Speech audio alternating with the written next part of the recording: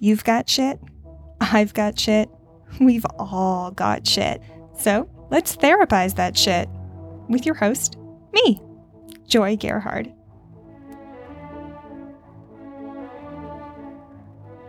Please note, I am not a therapist. I cannot and do not diagnose anyone or prescribe anything. This is just me, someone who struggles with mental illness, emotions, and intrusive thoughts, sharing what skills I've used and how I've used them. Also, trigger warning, in this podcast, I talk about sensitive topics including mental illness, suicidal ideation, self-harm, rape, childhood sexual assault, trauma, and more. I also swear here and there, so listener discretion is advised.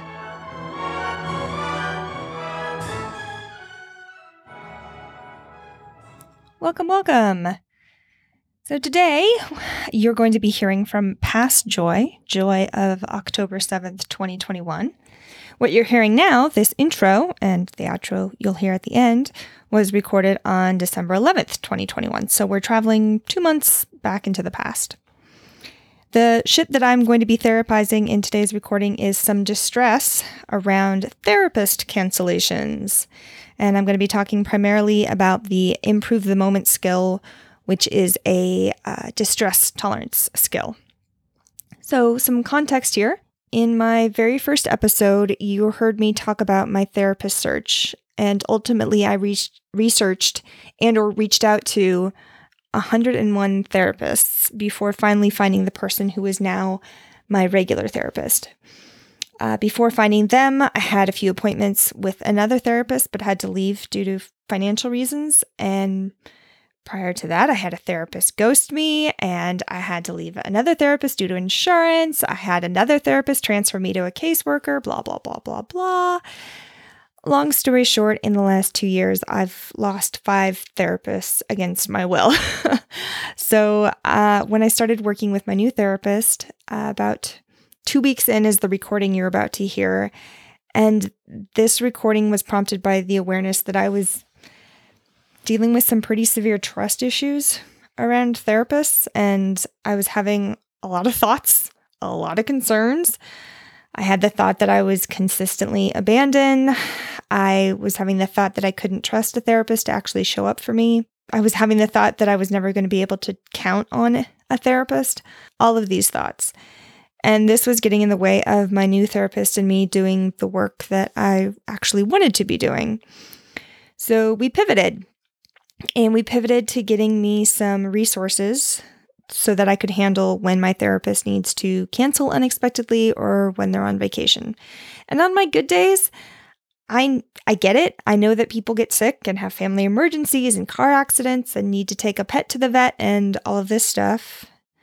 And I get that people take vacation, and that's good and necessary. And I still have a lot of anxiety when this happens. I keep having the thought that there's no help coming or that I'm being abandoned. So my therapist gave me the homework to plan out how I can handle that distress when they inevitably cancel on me last minute due to illness. So the skill I'm going to be talking about in the recording you're about to hear is called Improve the Moment. And it's all about finding ways to reduce acute distress so that I can get my problem-solving brain to turn back on and do the work, work through whatever I need to work through. So that's what you're about to hear. And a quick note about the sound. We're still playing catch up before we get to the recordings that I actually made with my new microphone. And I'm also going to stick with the sound effect I used on the last episode. I kind of like it. The slight minor reverberation that I added to whenever I was reading something directly off the page. Kind of sounds like I was in a bathroom.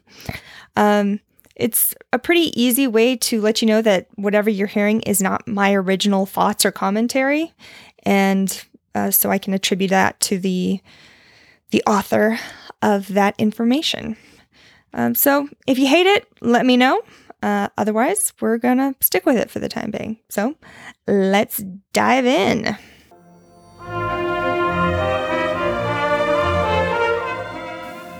Okay, So I am coming back to recording after a couple weeks off, even though these episodes are being posted weekly. I have been avoiding recording because I am having a lot of thoughts and a lot of judgments and a lot of fear or, anxiety around the idea of posting any of these. I'm having the thought that if it's not that a need for it to be perfect. I think the bigger concern is that I will say the wrong thing, that I will misrepresent myself, that I will, say something that I'm like, that's not the most effective way to communicate that, or I missed this part, or I forgot to add this. And so I am doing some exposure right now and recording anyway, even though I'm having all of those thoughts. And today I wanted to talk about something I just talked about with my therapist, which is a distress tolerance skill called Improve the Moment. And just to kind of give an overview of distress tolerance, and again, this is a DBT skill. DBT is dialectic behavioral therapy. And if you're new to the podcast and you want to know more, there is a link on my website, therapize.joygerhard.com. The link is in the description, where you can go and find either a PDF of the entire DBT manual or a link to buy it from a Black-owned bookstore. And so if you're interested in learning more, you can learn more that way. But distress tolerance is one of the modules in DBT. The other three are interpersonal effectiveness, emotional regulation, and mindfulness. Distress tolerance is basically skills you use when you're so dysregulated, so aroused emotionally, your urges are so high that you are unable to think clearly and think long term and make effective choices. If you're a scale from 0 to 100, where 100 is the worst, strongest negative emotions you've ever experienced, 70 and up usually is the range of distress where it's you're not going to be able to think clearly, you won't be able to problem solve, you're not going to be able to think in terms of long-term choices. You need instant relief just to bring your distress down enough so that you can think clearly and problem solve and communicate effectively. There's a bunch of different distress tolerance skills that are super, super handy, but today I want to focus on what came up in therapy today. I have a history in the last year and a half of losing. I am just now settling in with my 6th therapist. 6, the number 6. And of the 5 that I have lost or stopped working with in the last year and a half, only one of those was my choice. And it was based off of a financial need. But the other 4 were things I didn't choose and things I did not want to lose those therapists. I wanted to stick with them. And for a variety of reasons, didn't get a say in that. And I have a lot of anxiety and concerns and thoughts about, there's trust issues for starters that I have now, and kind of this back burner concern that don't get too comfortable, Joy. You don't know how long this therapist is going to stick around. You don't know, any day that they might suddenly be sorry, I'm not going to work with you anymore. And those are the thoughts I have. And I'm working on validating those thoughts because it makes sense that I have them, given that I had, I lost one therapist because it was a short-term thing. They're we're going to see you for, 15 to 20 weeks. They actually saw me for 35 weeks and finally were yeah, you need to move on. It was a community health organization.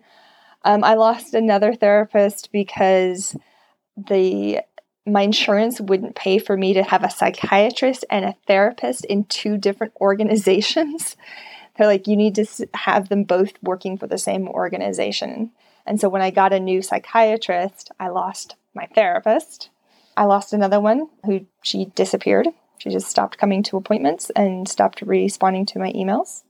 I lost another one because I told her that I was really struggling and feeling worse after every therapy session. And so she moved me on to a caseworker. And that is not therapy.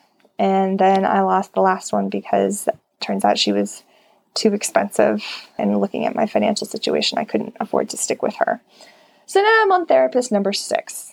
And today we were talking about what will happen if they get sick, if they, have a chronic health issue flare up, if, they get in a car accident, like any of a variety of things that can just happen, even to really, conscientious, consistent people, life does happen. And so it's not so much a question of if they will be unable to make an appointment with very little notice. It's more a question of when and what will I do to survive that. Normally I am not this oh my God, I'm going to die around a missed therapy appointment. But given the last year and a half and the loss of control that I have felt around it and the lack of trust that I am feeling around it, yeah, I'm feeling very, is clingy the right word? Kind of desperate. Attached, like you have to show up every day. So talking to my therapist, they're like, let's come up with a plan of things you can do when this happens so that you can survive the moment and maybe even thrive in the moment, but make it to the next appointment. Once we reschedule and we see each other, how do we get you to bridge that gap? So that's a distress tolerance thing because given my past experience, I'm aware that when the therapy sessions are missed, it's not like oh, that's a bummer, but that's great because I can go to the gym instead. It's more like oh my God, I'm going to die, are the kind of thoughts that I have. Well, specifically the thought that I have is there's no help coming. And that is a big trigger for me. So I'm basically coping ahead, like preparing, creating kind of like a disaster kit or, a first aid kit, if you will, for myself. So I want to talk about, flipping through my book here, I want to talk about improving the moment, except I flipped the page and now I cannot find it. Here we go. Okay. So again, use distress tolerance when you can't change the situation. I can't change that my therapist got sick. So I can't magically force them or, make it happen that they get on Zoom with me and have a therapy session. So given that that is the case, I want to survive the crisis, not make it worse, and bridge the gap until the next time we can talk. So, improving the moment. Again, this is a DBT skill, and DBT was created by Marsha Linehan, who loves acronyms, and oftentimes her acronyms are a bit of a stretch, but we're going to work with what we've got here. So, a way to remember these skills is the word improve. Fancy that improving the moment would have the acronym improve. Shocking, I know. So the word is I is imagery, M is meaning, P is prayer, R is relaxing actions, O is one thing in the moment, V is vacation, and E is encouragement, self-encouragement, and rethinking the situation. So I want to go through each of these and talk about the examples that she gives, and then how I am coming up with my own list of improve the moment type things. So let's start with imagery. And this is something that is important to practice. It's, as with all of these skills, you want to practice them when it's not a crisis. So I have practiced distress tolerance skills on a lovely sunny day when nothing is wrong. I'll just sit and practice different things for 5 minutes here and there. And what that does is it basically trains your brain to know, oh, this is a thing I can use. In the same way that when you are a toddler, if somebody hands you a screwdriver, you don't know what to do with it. But if you see a screwdriver being used, you use it yourself enough times, when you need to change like a light faceplate, you have the thought, oh, I will go get a screwdriver. And that was a trained thing. That's something you learned how to do. So again, we're going to use these things when I'm not in distress so that they are accessible when I am in distress. So imagery. Some examples here are imagining a very relaxing scene. Imagine everything going well. Make up a calming fantasy world. Imagine hurtful emotions draining out of you like water out of a pipe. Remember a happy time and imagine yourself in it again. Imagine a secret room within yourself. Furnish it the way you would like. Close and lock the door on anything that can hurt you. So those are examples that are in the distress tolerance, the DBT manual. This is just distress tolerance handout 9, if you would like to read along. And again, all of these things for distress tolerance are intended to be like temporary things. You don't want to use these skills for long-term solutions for emotional regulation and whatnot. It's like oh my God, I'm bleeding, I need a Band-Aid, rather than anything like, I'm going to put a Band-Aid on my bruise. I'm going to put a Band-Aid on this rash. I'm going to put a Band-Aid on my chicken pox. Like, there are specific times when using these skills will be effective. And it is, again, for acute distressing situations. Those are some awful examples I just gave, by the way. I am having all the judgment around the examples that I gave. So anyway, one of my favorite things that I use for imagery is some of my favorite places in nature. The Grand Tetons National Park is one of my happy places.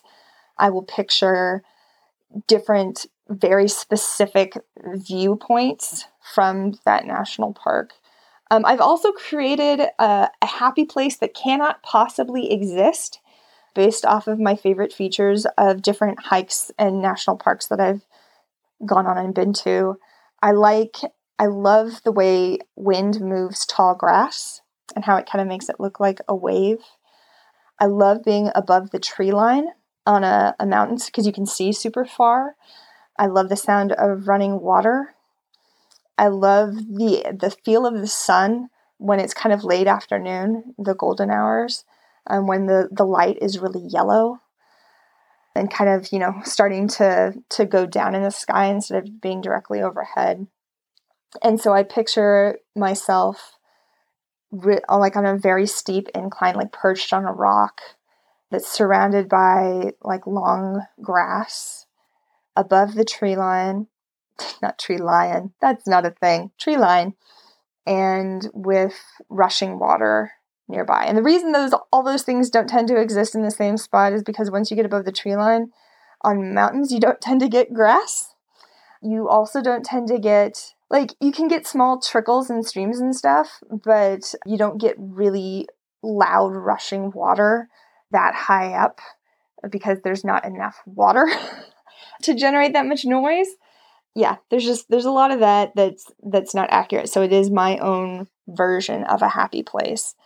But just like I'm doing it actually right now, like picturing the sun, like the kind of the golden late afternoon sunlight feels like I can feel it in my chest, almost like a defrosting, if you will. Like, it's super, super soothing to me. And it's, again, very specific to me. All of these ideas are just examples. It's whatever makes you happy. And it can be stuff that other people are like appalled by. If your happy place is a butcher shop, and you just love the smell of like uncooked chicken or, or whatever, like the purpose of this is to reduce distress, to like basically have your body kind of relax, and it's calming. Because when we're in distress, we're hyper aroused. And I don't mean aroused in the sexual context. I mean aroused is in all of our systems are running on all cylinders and we're in survival mode. And a lot of times, if you have PTSD and you've been triggered, like that's a great example. If you're having a panic attack, an anxiety attack, if you are having a manic episode, if you are having really strong urges towards self-harm, these are examples of when it's like your body is on fire. It is all you can think about. There's a lot of rumination, like an inability to slow your mind down, to have a single thought. There's a lot of racing thoughts. And for me, it's a lot of it is like the feeling of I need to climb out of my own skin.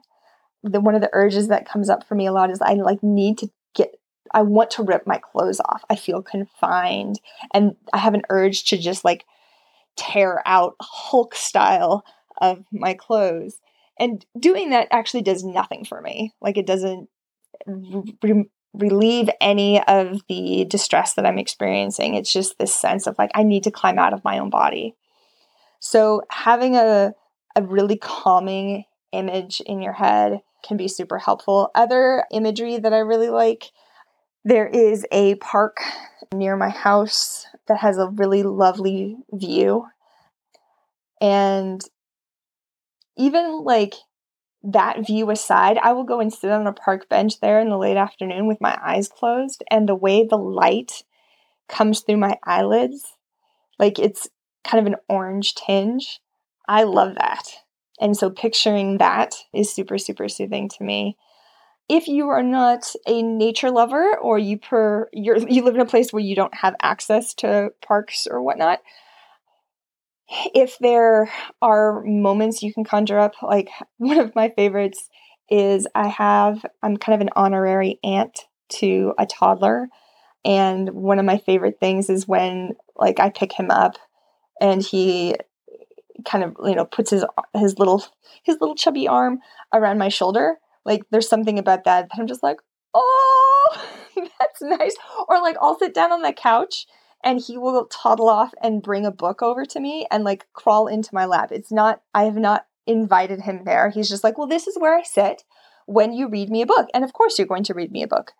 And that is a lovely moment. I have a memory of stopping at a fruit stand when I was traveling and getting pre-sliced mango. And I have a memory of like sitting on the side of the road eating that mango. And I'm not doing it right now, but just that memory of it's already cut up for me. It's in a little container and it's super fresh and super ripe. So things that you love to eat, even if you're not eating it right this moment, if you can remember, the feeling of your hand wrapping around a warm mug of tea. If you're a parent and you have lovely memories of your kids, if you have friends that you have a favorite, like, oh, remember that night when we all, I don't know, went disco bowling. I'm making things up right now. But getting back to the things that I like, it's typically, for me, it's mostly view related, but I also really enjoy memories that are more other senses as well. Okay, so that's the I in improve. M is meaning. And the examples here on Distress Tolerance Handout 9 are find purpose or meaning in a painful situation.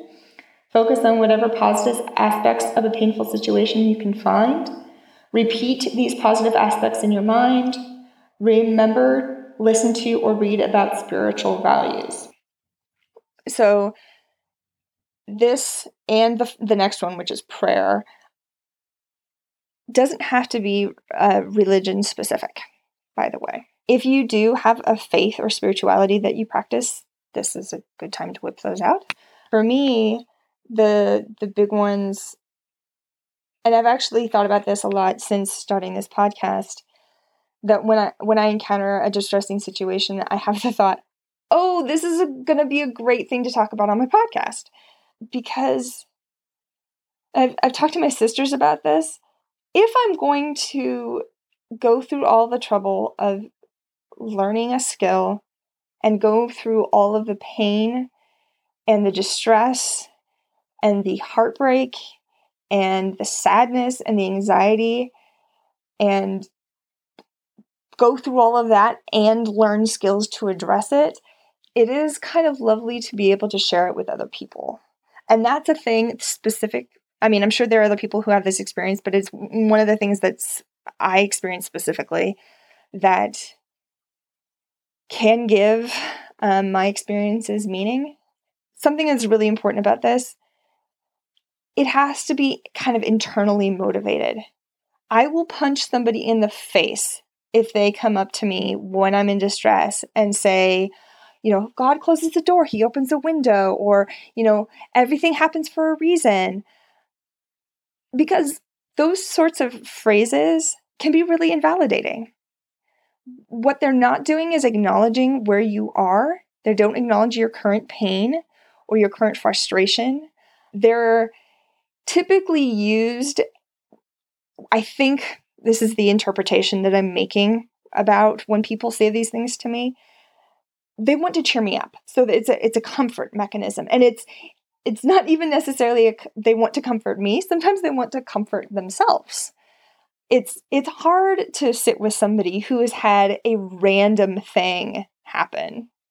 It's hard to sit with a realization that you can get in a car accident. Even if you do everything right and you wear your seatbelt, you can get in a car accident. And I can feel really random. And randomness is scary. So I understand that, it's hard to sit with somebody who had a loved one just die. It's hard to sit with somebody who is just diagnosed with a chronic illness. Those things are scary because it reminds us of our own mortality. It reminds us of how uncertain the world can be sometimes. So we tend to want to comfort people and also comfort ourselves. And it's a challenge to do those things without invalidation. I think validation actually needs to happen first. That's step one. And comforting is step two. Only when validation has been completely achieved. A lot of times I get the sense that people are like, here, let me slap you with some invalidation so we can run over and get the comfort part done, because that's the part I really care about. Or let's slap you with validation, slap you with comfort, and then get to the part of fixing, which is what I really want to do. Validation is key. So in this, with meaning, improve the moment with meaning, when you're doing that for yourself, don't do it in an invalidating way. Like, oh, this is fine because, I'll use this on my podcast, or this is fine because I need to learn these skills anyway. Like, it's not a problem. It's fine. Like, no, it can still be super painful. Like, using the example of my therapist, I'm now picturing myself on a morning when I get a text from them and they say, hey, I'm sick today and I'm unable to make our therapy appointment. And so all of the thoughts coming up of like, oh my God, there's no help coming. I can't trust them. I can't, rely on them. I don't know when our next appointment will be. I'm having all of this distress because I have things I really want to talk about and suddenly I'm not able to talk about them. So it's like, if you've ever had to hold your pee, like you're on a long car ride and there's no bathroom coming up. It's like, well, I thought, there was a bathroom and there's not one. And like, there's that discomfort of an expectation of relief that then doesn't come. So what meaning would I take from that sort of situation? Yes, I'm having those thoughts. Yes, I'm having concerns. Yes, I'm having anxiety. It makes sense that I'm having all of those things. They come from somewhere because I just had all of these experiences in the last year and a half with losing therapists. I can understand why my brain will initially jump to distrust and fear about not being able to rely on anybody, and that I would rely on anybody. Like, that's some catastrophizing right there. I'm applying that to everyone. Like, I don't know who I can trust. Of course, I'm having all of these thoughts. And so what meaning can I take from this experience with all of these thoughts? Not to diminish these thoughts, not to say these thoughts don't come from somewhere. I think the first thing that jumps to mind, like, what meaning would I find in that is, well, this is an opportunity. It's an opportunity to practice. Because I'm having all of these thoughts, and all of these thoughts, it's real that I'm having these thoughts. These emotions are real. I am having those emotions. I'm experiencing this distress. And it's an opportunity to practice mindfulness. Like, let's name the thoughts I'm having. Let's call them thoughts as opposed to truth. I'm having the thought that I can't count on anybody. I'm having the thought that I can't rely on my therapist. I'm having the thought that I don't know when we'll ever have another therapy appointment. They're thoughts, as opposed to being like, I can't rely on anybody. I can't count on my therapist. I don't know when, my next therapy session is going to happen. There's a difference when you call it a thought versus treating it as fact. So it's an opportunity to practice that. It's an opportunity to practice my distress tolerance, because, the distress, they talk about, there's two things in life that are certain: change and taxes. Well, I would say death and taxes. I would also add distress. Like, shit's going to happen. So being able to practice it, being able to practice tolerating distressing situations is actually super, super, super useful.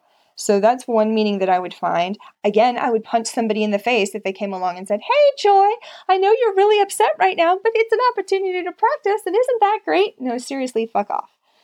So that's one of the meanings that I find. Focus on whatever positive aspects of a painful situation you can find. I've actually been practicing this quite a bit with my breakup. If you're new to the podcast, my partner of 2 years broke up with me a couple months ago. Yeah? Yes. No, a month and a half ago. Okay. And it's actually felt incredibly strange, because I normally do not have an optimistic bent. I am pretty doom and gloom. It's very easy for my brain to find the negatives and to dwell on those things. So to focus on the positive of a thing feels very uncharacteristic of me. And it feels like I'm trying on somebody else's clothes who has a completely different aesthetic. I basically live in yoga pants and sweatshirts. So if I, tried on a suit, I'm like, even if it fits, it's like, yeah, but this is not normally how I look. And that's weird. So practicing finding the positive. One of the positives that I found is that my former partner didn't really have the skill of validation, especially around mental health. And so it's nice now to not be in a relationship with somebody who doesn't know how to validate. It's nice to not be in a relationship with somebody that I have to explain mental health to. I've had the thought that it opens up the possibility of being with a future partner who is familiar and facile with mental health, either having mental health struggles themselves or working in the mental health industry. Yeah, I'm like, wouldn't that be nice? Because my closest friends are all people who deal with depression or PTSD or anxiety or other mental health issues. And there's a lovely sense of camaraderie there of like, I don't have to explain myself. So that's a lovely little bonus. And it doesn't diminish all of the other things that I feel sad about and all of the other thoughts of like, fuck, now I have to date again. Like I have to go on first dates and start from scratch. And that meaning, that positive does not diminish those other things that are a bummer. And I'm trying it on, having the thought of, hey, this is a nice thing about this sad thing. yeah, and I've been kind of meditating on those, like repeating them and focusing on them. And so when I'm having conversations with other people about the breakup, I will practice, in addition to saying all of the things I'm sad about, I will practice saying the things that I'm happy is not the right word, relieved about, I guess. Yeah. And then remember, listen to, or read about spiritual values. This is not one that I use as much, but I think most religions or most spiritual practices involve mindfulness and meditation. So being mindful of, here are the emotions that I'm experiencing, here are the thoughts that I'm having, keeping in mind kind of long term, like this is how I want to grow as a person or where I want to be eventually. I'm spitballing because I don't use this one. These are just thoughts that I'm having. Good Lord, Joy, focus. Judgment, judgment, judgment. So the next one in improve is prayer. And prayer is one that I don't use. But for those of you who do, the examples given here on Distress Tolerance Handout 9 are: open your heart to a supreme being, God, or your own wise mind. Ask for strength to bear the pain. Turn things over to God or a higher being. Some examples that one of my DBT instructors gave around this: you can ask to be delivered from the painful situation or the distressing situation you're in. You can ask why it's happening. You can ask for strength to bear it. I am not a fan of the first two. Ask to be delivered, I think makes it, this is just my experience here, emphasizing this. I struggle with acceptance when I'm also focusing on trying to get out of it. So that one, asking to be delivered from a shitty situation, makes it harder for me to accept. I like this asking for strength to bear it, actually. Asking for wisdom in, what skill would be effective right now. Asking for the strength to sit with the mindfulness of your current situation. And I actually, one of the, is it mantra? Is that the right word? Or affirmation that I really like is, I can feel this feeling. Because there really isn't a feeling that we can have that will kill us. It's the behaviors that we do as a result of those feelings that can lead to all manner of harm. And the feeling itself will not kill us, even if we have the thought that it will. I have had to sit with feelings, with emotions, and with thoughts that I fully expected to experience such excruciating pain from, that I would never recover. And I'm currently not experiencing that pain, which means that at some point it stopped. So asking for strength to sit with the distress, to sit with the mindfulness of it, can be effective. And you will be hearing my parents moving around the house, so my apologies for that. The R in improve is with relaxing actions. Some examples here are take a hot bath, or sit in a hot bath or shower. Why is that redundant? Take a hot bath or sit in a hot tub or take a hot shower. Drink something warm. Massage your neck and scalp. Practice yoga or other stretching. Breathe deeply, or as my mother says, the briefly. Change your facial expression. I actually really like change your facial expression. I have really intense resting bitch face. And I will notice when I'm driving that I will catch my own reflection in the rearview mirror and be like, fuck, Joy, you look like you want to murder somebody. So one of the DBT skills, I'm not going to remember. Oh yeah, it is distress tolerance. It's distress tolerance handout 14. Half smiling and willing hands are basically, it's a body hack. Like if you change your posture, it can change. It sends a message to your brain. It's kind of a body hack. If you find yourself when you're in distress, like curled up on a ball and shaking or rocking, or like folding your arms or like hugging yourself or whatnot, if you open your body posture, I do this actually quite a bit in the middle of therapy. I will do this even in the middle of like a challenging conversation with my sisters. Willing hands is the act of basically opening up. Imagine if you were like carrying plates, like you have a plate in each hand that you're delivering to a table. And you have to go through a very narrow doorway. So you kind of turn sideways and you open each hand up to your side.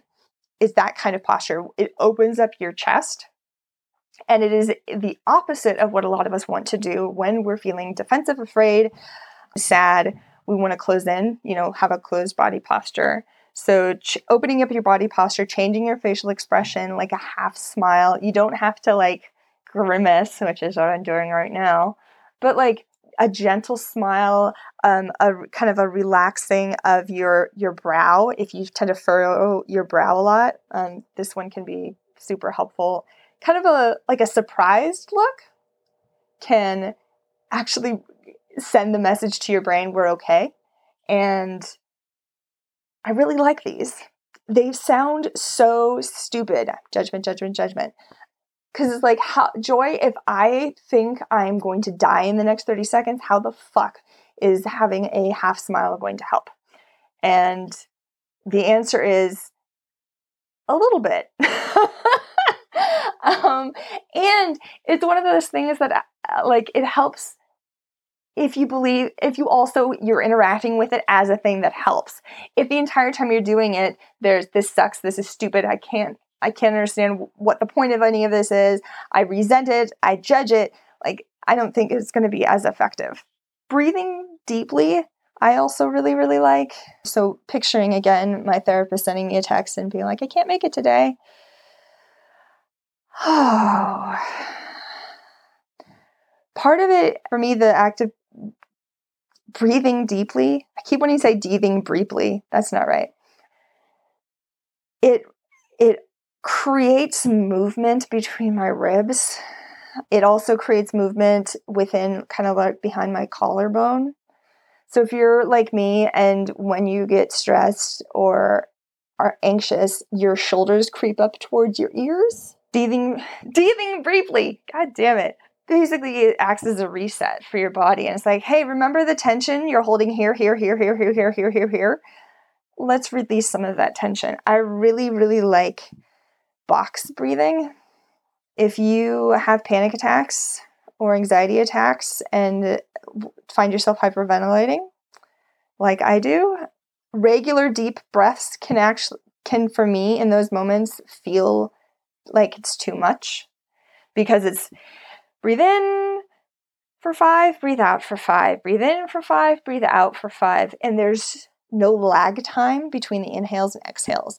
Box breathing is basically breathe in for 5, hold it for 5, breathe out for 5, hold it for 5, or whatever your count is. It can be 4, 4, 4, 4, 8, 8, 8, 8. If you are a free diver and are skilled at holding your breath, you can do 20, 20, 20, 20.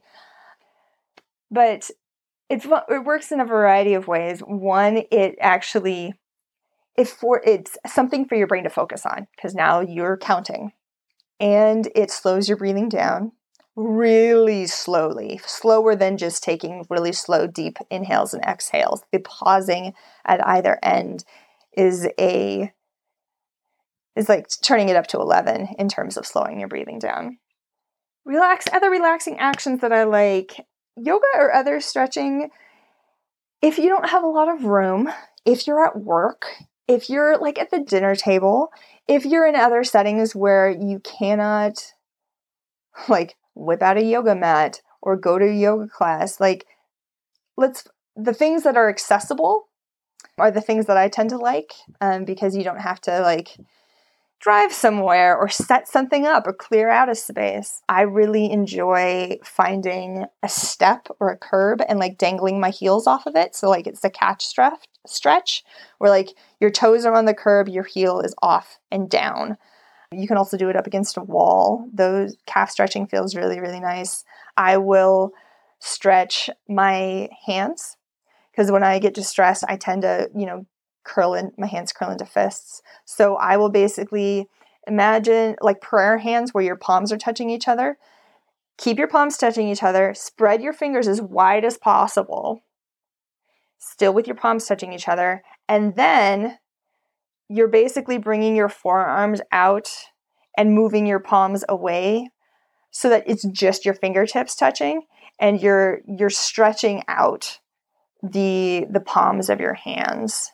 You can do it against a wall if you only have one hand. It's basically an opposite action. It's like here my body wants to curl up and be super, super tense, and I'm forcing it to not be. And one of the things I like about relaxing actions is it doesn't have anything to do with your emotions or your thoughts. It's like, I'm just going to do this thing with my body. And to me, oftentimes when I'm super, super distressed, choosing a different thought or being mindful to my emotions can feel really distressing. So I like the body hacks. Also drinking hot tea. I'm a big fan of hot tea. Hot showers too, though they can have other less pleasant side effects, drying your skin out. This can be expensive, and not all of us have access to a hot shower at every moment of the day. But yeah, if you're at home and you have access to do that, that's lovely. So moving down on Improve the Moment, we're now in O, which is one thing in the moment. And it is focusing your entire attention on the one thing you're doing right now. Keeping yourself in the moment, putting your mind in the present, focus your entire attention on the physical, and listening to to sensory awareness, like if you like ASMR, or you're just going to stand there and say, okay, what are the things I'm hearing right now? I can hear my own voice. I can hear the movement of my feet on my bedspread. I can hear a car motor outside. It focuses everything in just this one moment. My favorite kind of one mind thing that I like to do, I call it 5, 4, 3, 2, 1. That's not the official name, but it's 5 things you see, 5 things you hear, 5 things you feel, and not emotion feel, but like on your skin. Then 4 of all of those, then 3 of all of those, then 2 of all of those, then 1. And sometimes I'm in enough distress where I go all the way down 5, 4, 3, 2, 1, 2, 3, 4, 5, 4, 3, 2, 1. Like I'll go back and forth. And it basically refocuses me only on the here and now. So that will be one of the things that I will do when I'm in distress. If my therapist cancels because they're having an illness or something, a thought that I know I will be likely to have is, I don't know when I'm going to be able to talk to them next. Oh my God, what do I do? And there's a lot of future-based. See, I can't trust anybody. I can't count on them. Like I won't be able to work with them effectively in the future because I don't know that I can count on them. All of those are future-based conversations. Now, I'm not going to say anything about whether they are right or wrong, whether they are accurate or not. They're thoughts that I'm having. I don't have the ability to tell the future. So they are hypotheses that I'm making about how the future will go. I'm fortune telling. And it can, if you're listening to this podcast, the likelihood that you have turning thoughts and anxiety is pretty high. So I can ruminate about the disasters that may befall me. Oh my God, like if I can't work with them anymore, are you fucking kidding me? I have to go back to trying to find a therapist again. And it was so hard the last time. And I don't want to do that. Like for me, going back into searching for a therapist is infinitely more painful than starting from scratch and dating somebody. There's at least the possibility with starting from scratch dating somebody that you're doing it under pleasant circumstances. When you're finding a new therapist, usually you're not under, operating on all cylinders. There's some distress, there's some life situations, some vulnerability factors going on. So, of course, I would have that thought. First off, so here I am validating myself. Look at the last year and a half and the I don't want to say suffering, but there was suffering because there was pain without acceptance. There was suffering around finding a new therapist. It was a slog. Like, I reached out to and researched 101 therapists before I found my current therapist.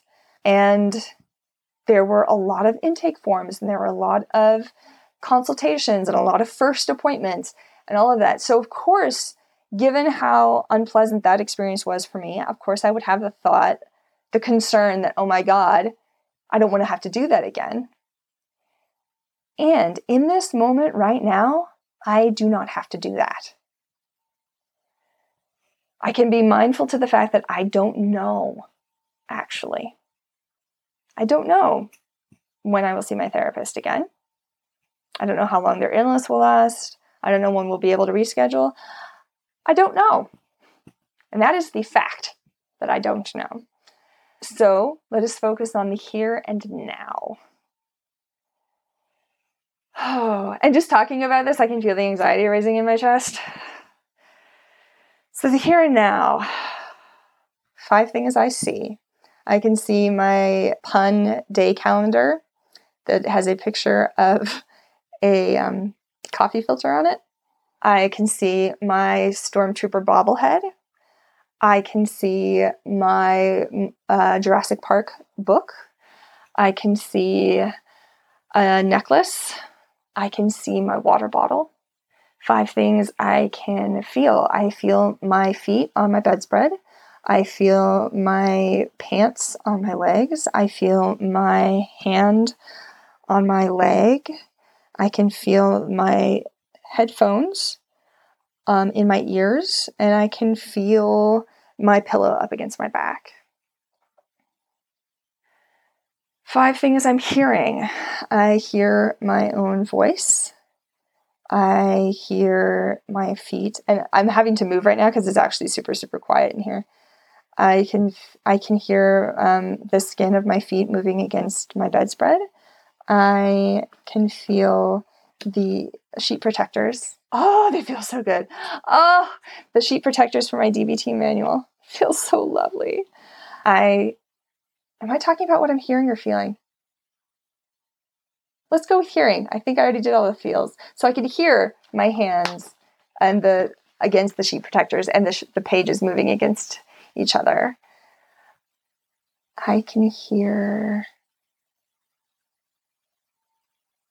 Ooh, there's a bird outside, and I can hear a car engine.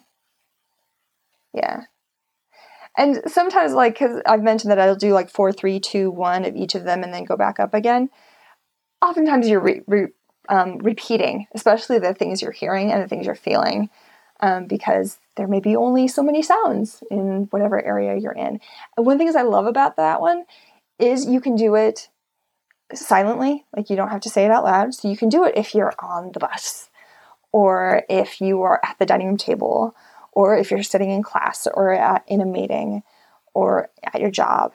And it really focuses just on the here and now. And the act of having to think of all of those things and pay attention, really, it feels to me like going from a wide angle lens to looking through a pinhole. It's just the one thing right now.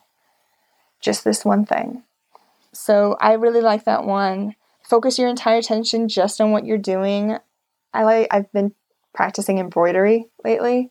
So that's an activity that I like. And I'm actually really ineffective at doing that, doing it one thing, because I'll be listening to a podcast or, watching a documentary or something while I'm embroidering. So just focusing on that one thing, the feeling of the thread pulling through the fabric, the feeling of the needle in my fingers, the sound that the thread makes as it goes through the fabric, and the way the sound changes from the initial, okay, it's like a centimeter in, all the way to the kind of little thunk it makes when it's pulled tight. The feeling of the wooden hoop in my hand. Yeah, there's all sorts of sense, the sound and the sight and the sensation, the feeling that I can focus one mindfully on there.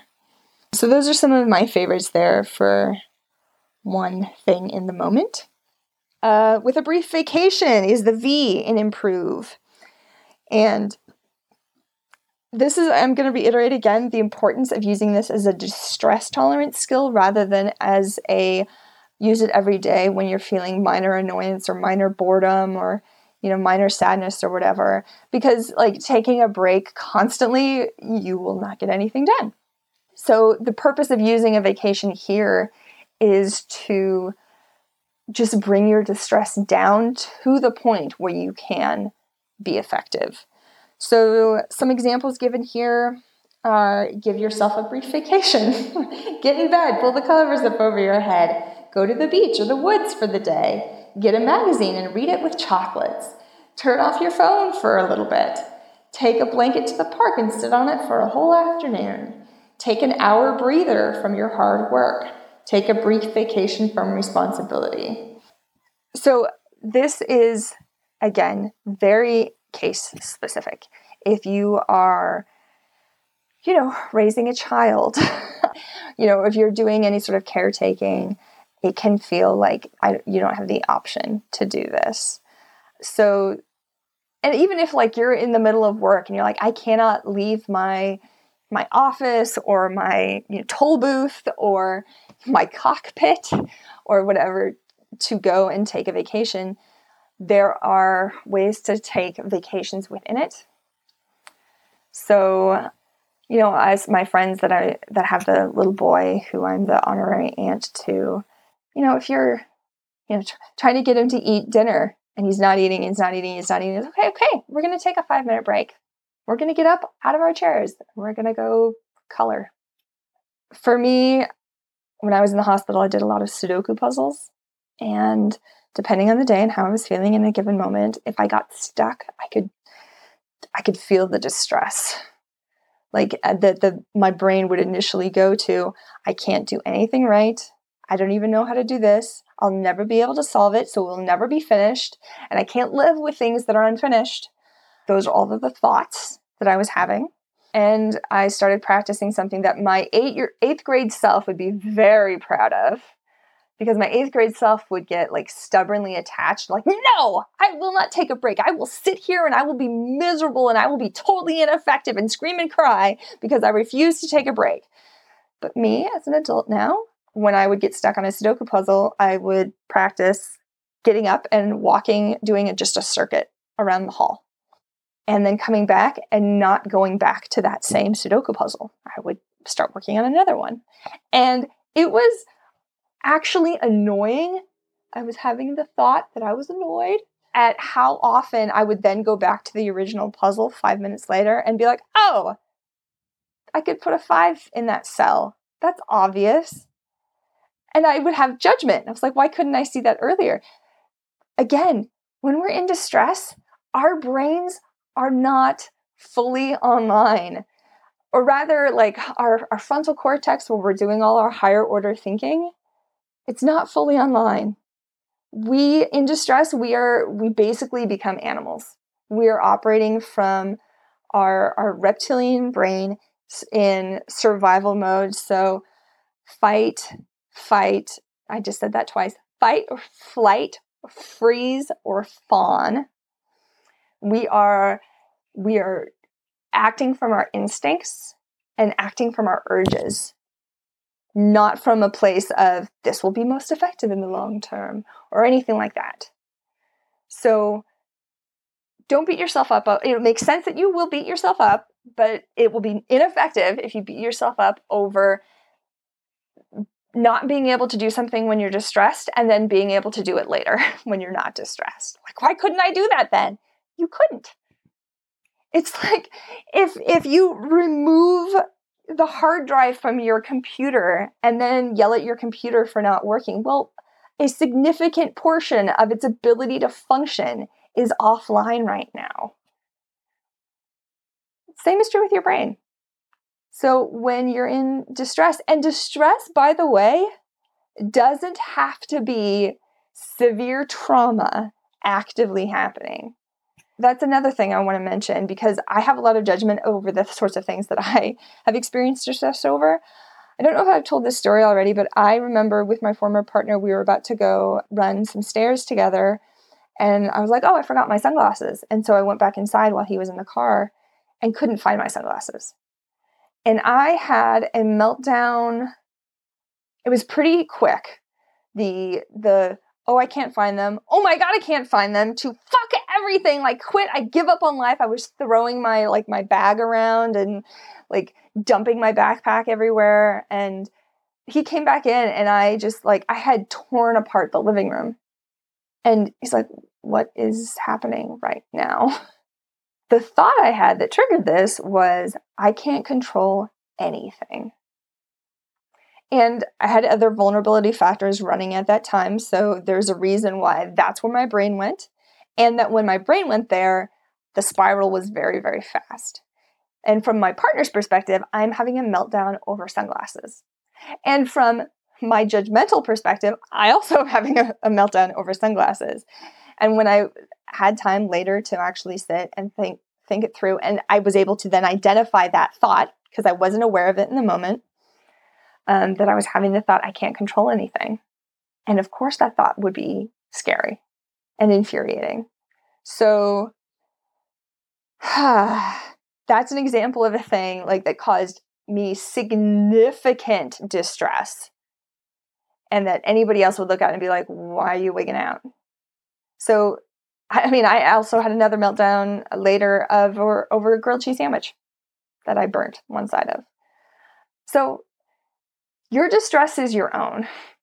I understand everybody's going to judge your own distress and think, you're freaking out over nothing. And here's the thing, all of our triggers make sense. We are all the byproducts of our wiring, our innate nature, and nurture, the environment that we're in, the environment we grew up in, all of our prejudices and assumptions and judgments and beliefs and expectations and all of these things.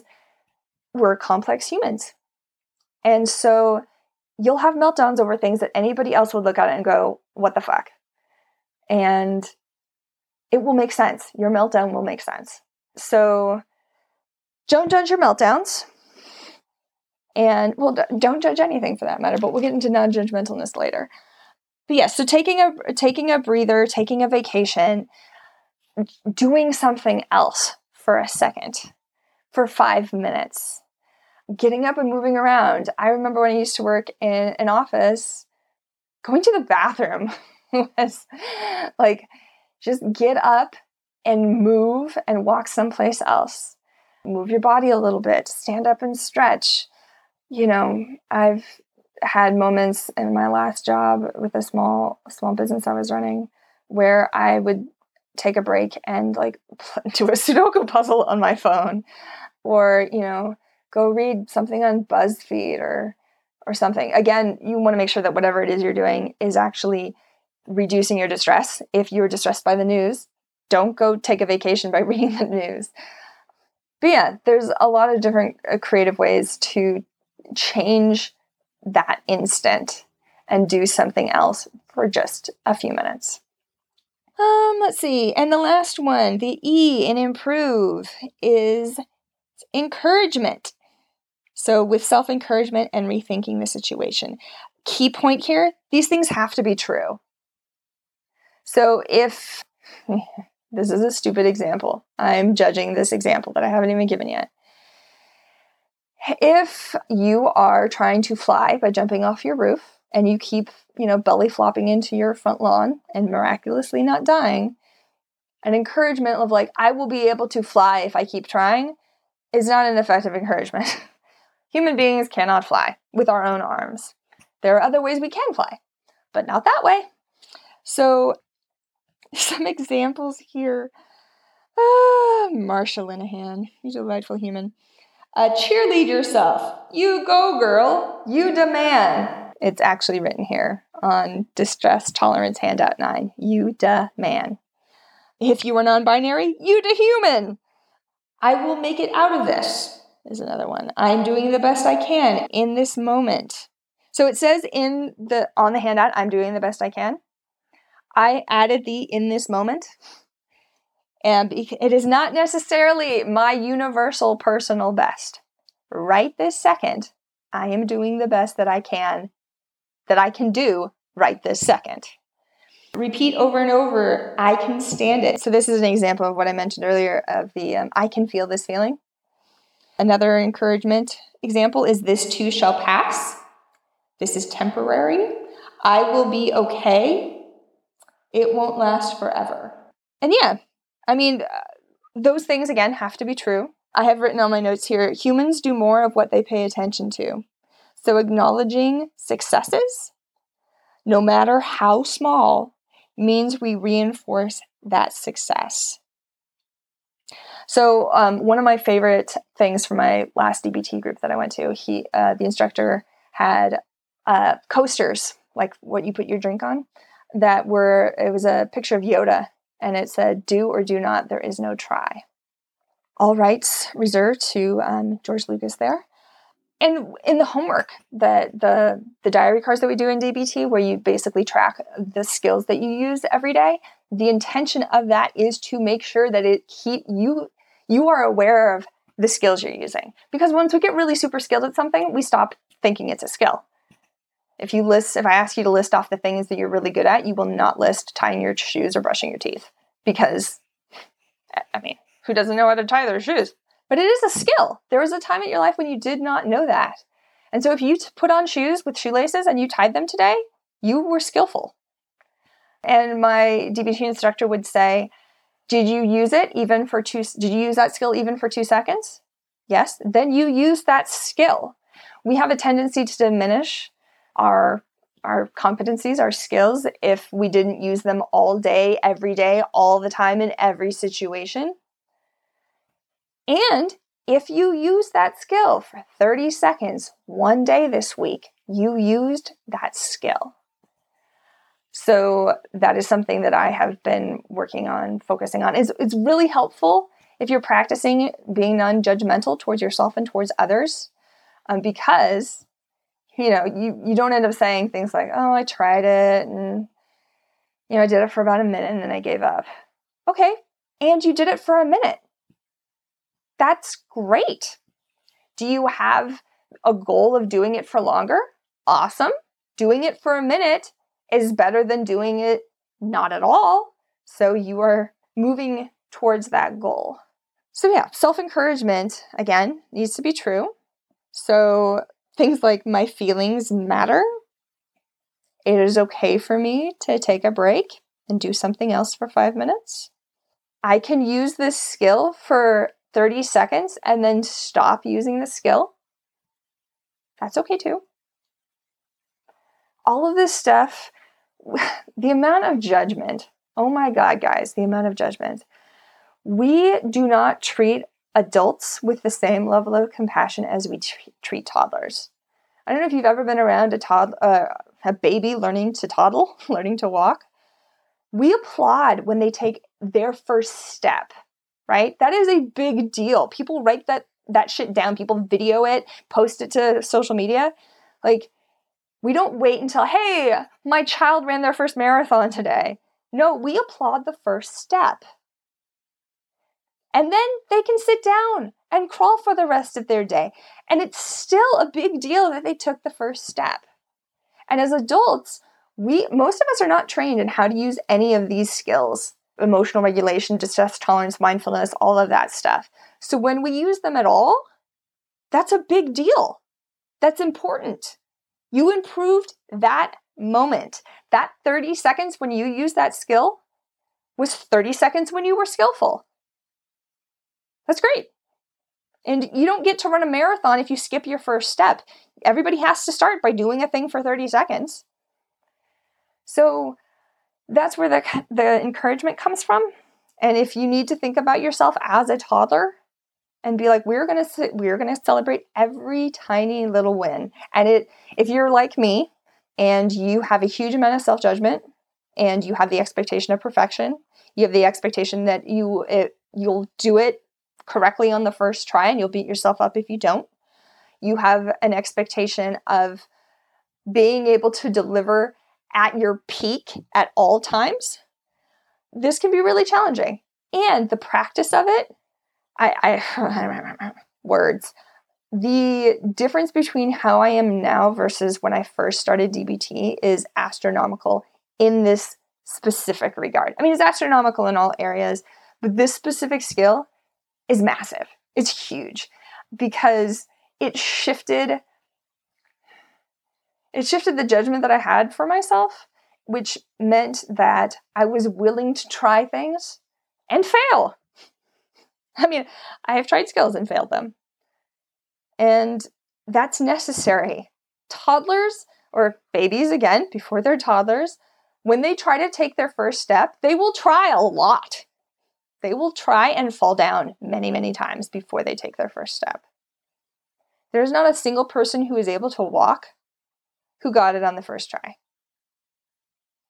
And I'm being incredibly ableist right now. Really, just any skill that you have now, you did not have at some point in your life. None of us came out of the womb being able to play the piano.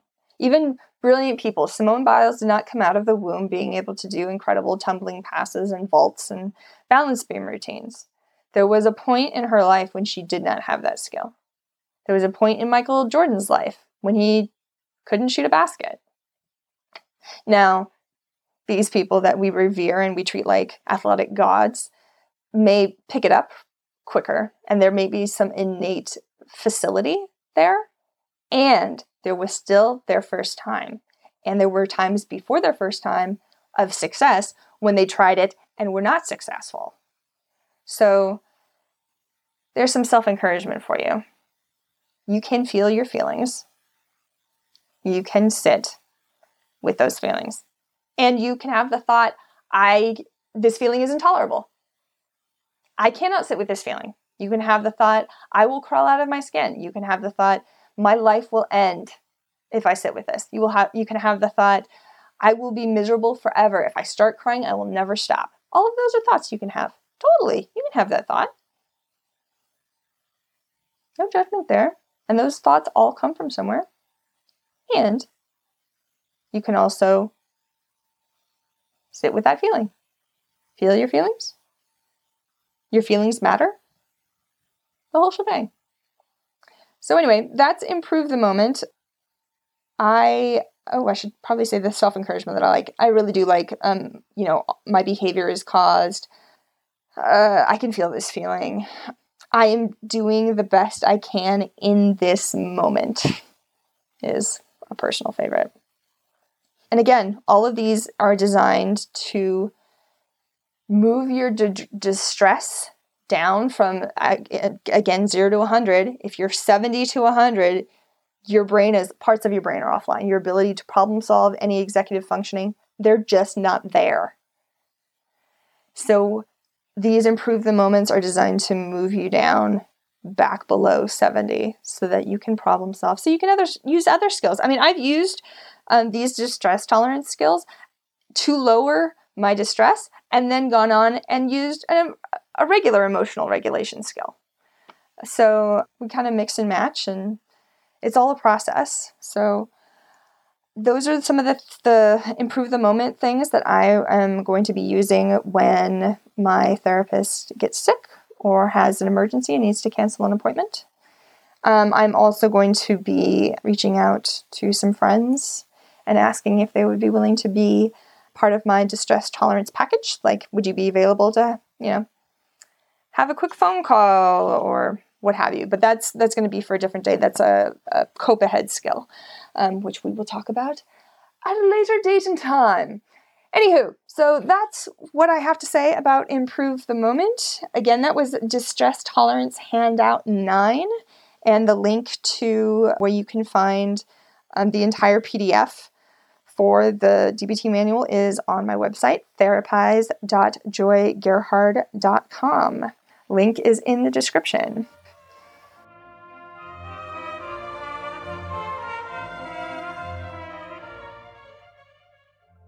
Alrighty, now we're back to Future Joy. And I don't have much to say that I haven't already said in the past. So I'm just gonna end this really abrupt. This has been Let's Therapize That Shit with your host, me, Joy Gerhard. If you like what you heard, please rate, review, subscribe, and tell your friends about it. I'll see you next time. Intro and outro music is Swan Lake Opus 20 by Tchaikovsky, performed by the London Symphony Orchestra, conducted by Anatoly Fistulari, and released on LP by Richmond High Fidelity London Records in 1952.